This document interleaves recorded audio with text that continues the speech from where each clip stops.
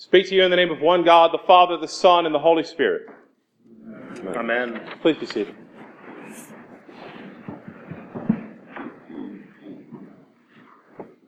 Parenthood is a gift from God. I mean that seriously. Parenthood is a gift from God. Children are God's gift to us. And in my life right now, I'm receiving a lot of gifts from my child. He's just about to turn 13 months, and he is literally giving me gifts all of the time right now.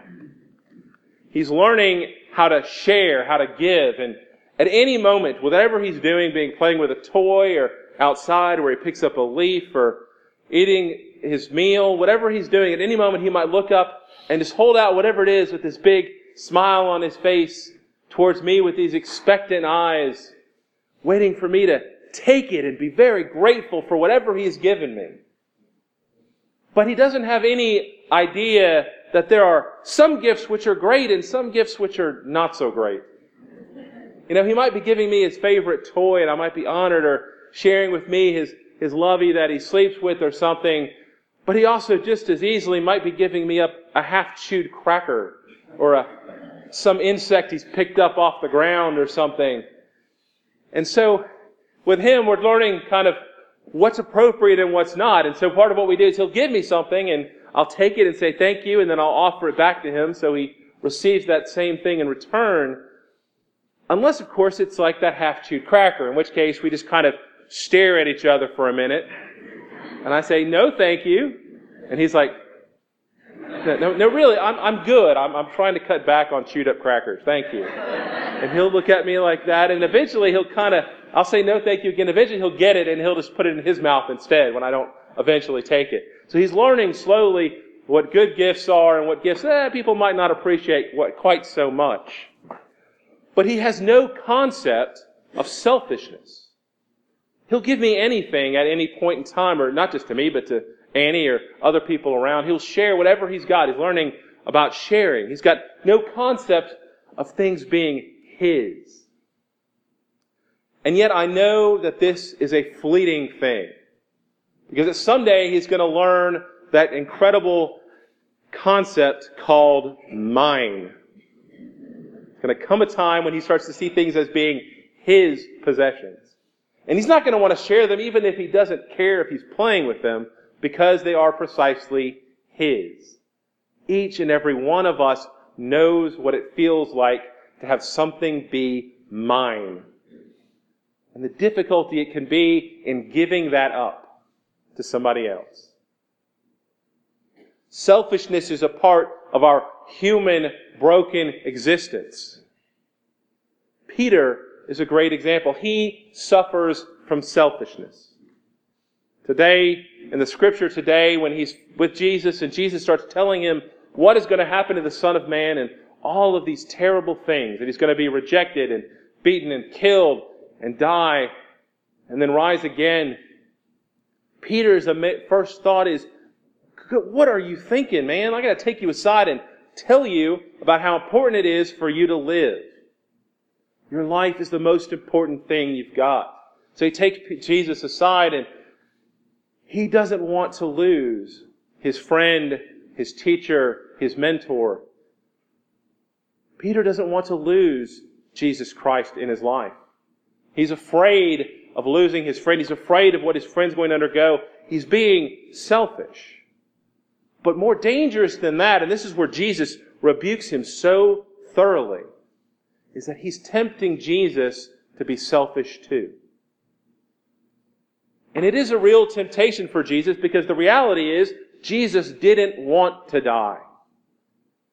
He was human and divine. And his human part knew that this life we have is precious. And he didn't want to give it up. He wanted to continue to live. He wanted to continue to travel with his friends and teach and love his neighbor as his friend. He didn't want to die. And we see that later on in the garden when he asks God to let the cup pass from him for a moment. He doesn't want to die. And so this is a huge temptation that Peter brings him. And so he rebukes him strongly. Get thee behind me, Satan. Calling your friend Satan is an incredibly strong word. But he's telling him that he is playing in to those normal human temptations. And he's making it that much harder for Jesus to do it. Peter is being a poor friend. But as Jesus shows us that selfishness we have over our own lives and those of others, there is no room for selfishness in following Christ. And Jesus is very clear about that. Any of you want to follow me, deny yourselves, take up your cross. If you want to save your life, you're going to lose it. If you're willing to lose your life for me, then you will save it. It's a rather confusing statement. And yet, the fact that he's focusing on our lives is exactly the right place for him to be focusing in this teaching. Because we have no more valuable thing in our existence, in our consciousness, than our lives. As human beings, we expend incredible resources trying to extend our lives, trying to save lives, often at costs that are absolutely extraordinary. And yet we also know that at some level, none of that is going to stop death from coming. There's nothing that we can do to stop death. This mortal life has a time limit on it. Because there is another life yet to come. There is another life yet to come which is a gift from God. A gift born out of Jesus' sacrifice.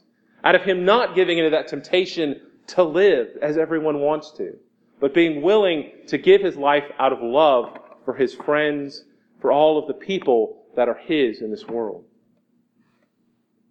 That sacrifice is a gift to us. And yet, we don't also realize that this life that we live now, this mortal life, is also a gift to us.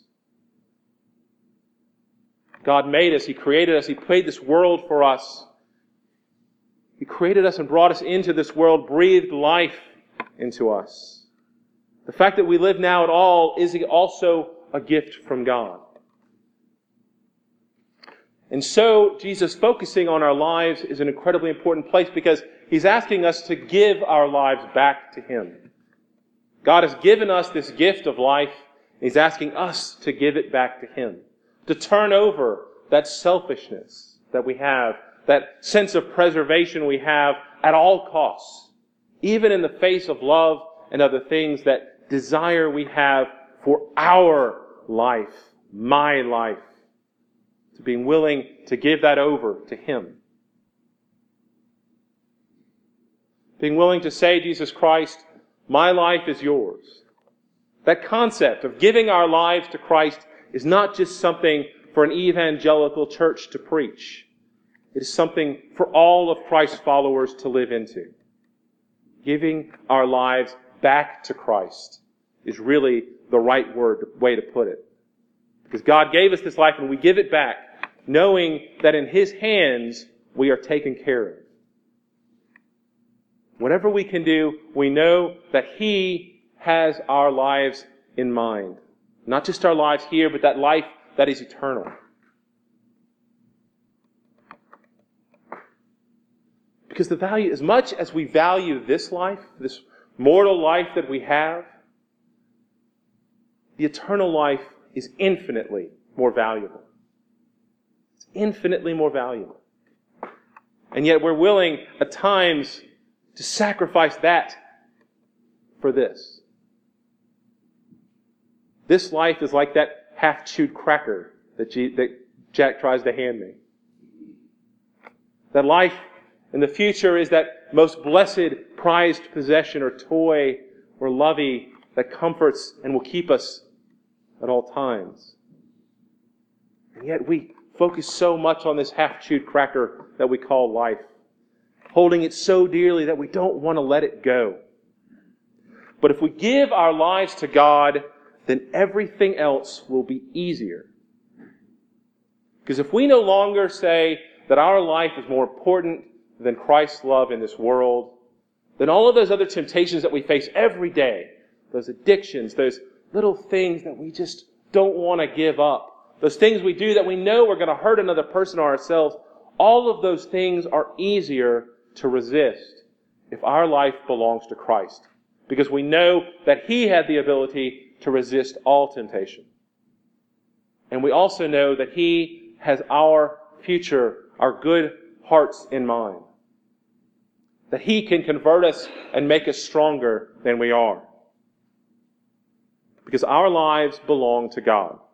Both that eternal life bought by Jesus Christ and that mortal one that was also given as a gift in creation. And if we are willing to give up this mortal life, to give it over to Christ and let Him be our strength, let Him be our guiding compass in our life, then all of these other things we struggle with are but dust in the wind. Amen.